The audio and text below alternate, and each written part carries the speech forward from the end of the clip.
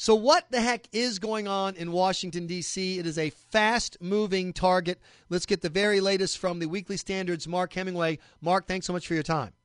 Hey, thanks for having me on again. So what is the current status? Is there really going to be a meeting with Harry Reid and John Boehner sitting across the table from each other, coming to some compromise? Well, who knows? But, even people that are sort of out on the right in the GOP, like Rand Paul, for instance, have been talking about how, at the very least, they should get together and hash out a temporary funding deal, so they could continue to negotiate. Now, the question is whether or not Democrats think the optics of refusing to negotiate are a good thing. They certainly seem to think that was the case all through the weekend, and it wasn't until late last night that Obama was, suddenly deciding to meet with people. So, I think Democrats are starting to get a sense that they can't do nothing in terms of it. They have to at least put forward, some sort of, visible effort, to appear to be negotiating, even if they aren't. What good will come of this? I don't know, but but we'll see. Mark, I think a lot of people want to know if there is a Republican-driven solution. In other words, something that the Republicans could come up with themselves that would let them get out of this without looking utterly impotent and foolish, which I think is the danger right now. Yeah, there probably are, any number of solutions. And, if I had my druthers, I would have done with something a little smaller and more strategic than, trying to delay or defund Obamacare in this situation. You had 22 senators, I think you had like 20, you had something, well, I don't remember the exact numbers, so don't quote me, but there was a non-trivial number of Democratic senators earlier this year that voted against the individual mandate in Obamacare, and a bill, I guess, that didn't pass. But, so something like delaying the implementation of the individual mandate after we've already, delayed the business mandate, there's any number of strategic things. Obamacare has a lot of moving parts that they could bring to the table, and I think Democrats would be more willing to deal with, repealing the medical device tax, any number of things. And I think it would have been smarter for the get-go for the GOP to seize on these things. But now that they're in this pickle, they might decide that they can, bring those things to the table finally. Your boss, Bill Kristol, said yesterday that he thought the Republicans were actually in pretty good shape because they were able to reduce the debate down to difficult issues for the Democrats, like the special set-asides or special funding, I should say, for Congress, and like the treating businesses differently from employees on the individual mandate. But it seems to me, as a casual observer, and I don't, you're inside D.C., I'm just Joe Schmo out here, that the entire conversation has been dominated by out-of-control Republicans shutting down the government for their own personal pleasure. That seems to be the narrative that the media are carrying. Am I wrong? Is there any other story getting out besides that one? Well, here's the thing. Yes, of course, that's going to be the media narrative leading into this. But remember what the media narrative was heading into the sequestration. The sky was going to fall. Right. Literally. Air traffic controllers weren't going to go to work. On and on. All these horrible things were going to happen. And yet here we are. The sequester seems to have worked out pretty well. And there's all sorts of agencies are suddenly finding money to continue the operations they said they weren't going to be able to continue. If this goes on, and again, we have to point out, even though this is a quote unquote government shutdown, the vast majority of what the average American considers an essential service is still operating. Social Security checks are still going out, and so forth. So the question is if the shutdown drags on, are a lot of Americans going to scratch their head and say, the media really overhyped this, and you're already seeing situations here like the theatrics of involving, there was a bunch of honor flight World War II veterans that showed up in D.C. today to visit the World War II Memorial on the National Mall, and it had been roped off, and the park police got all upset that they decided to, trample down over the ropes and go visit their memorial. This is a concrete memorial, for crying out loud. No, the Vietnam Memorial. For people who don't know, because I used to live in D.C. and actually I was talking about it on my radio show earlier today, Mark. The Vietnam Memorial, the World War II Memorial, like the FDR Memorial, is just an open space. It's just a bunch of statues. You couldn't shut it down. Obama had to send people with barricades to create a gate to close because there is no gate. And that, to me, shows, I think, how the Democrats really believe they have the upper hand here, that they can openly display their intention to make this shutdown hurt, like they did with the sequester, because they believe that either the American people aren't paying that much attention, or just the phrase government shutdown is kind of a voodoo curse on Republicans. Yeah, that's exactly right. But the question is if the shutdown is prolonged, past a few days or whatever, at what point is the American public going to see the statistics for what they are? Just sort of smoke and mirrors. I mean, the vast majority of people affected by this are federal workers. And you want to talk about an inside the Beltway issue. We have 2 million federal workers in this country. Something like 1.5 million of them live in Washington, D.C.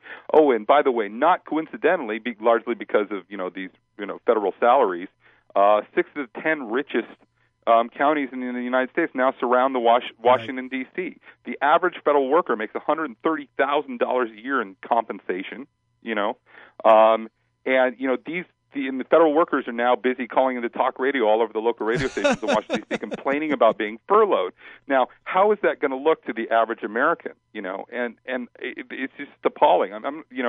During Obama's first 2 years in office, where unemployment was hovering around 10% or exceeding 10%, the size of the federal workforce increased by 7%. All right. Wow. There were, the stats and the stuff are just, absolutely amazing. I mean, from December, and to be perfectly honest, this didn't just start with Obama. It started with Bush, was particularly bad.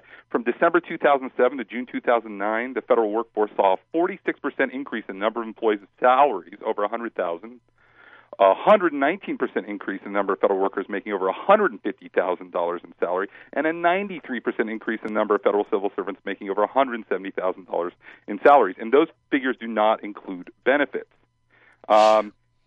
For about the last decade or so, federal workers have seen a 62% increase in their total compensation in over a decade, which was more than double the 30% private sector increase.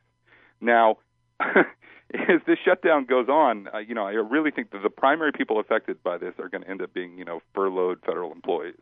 And I question the wisdom of relying on that to, generate outrage.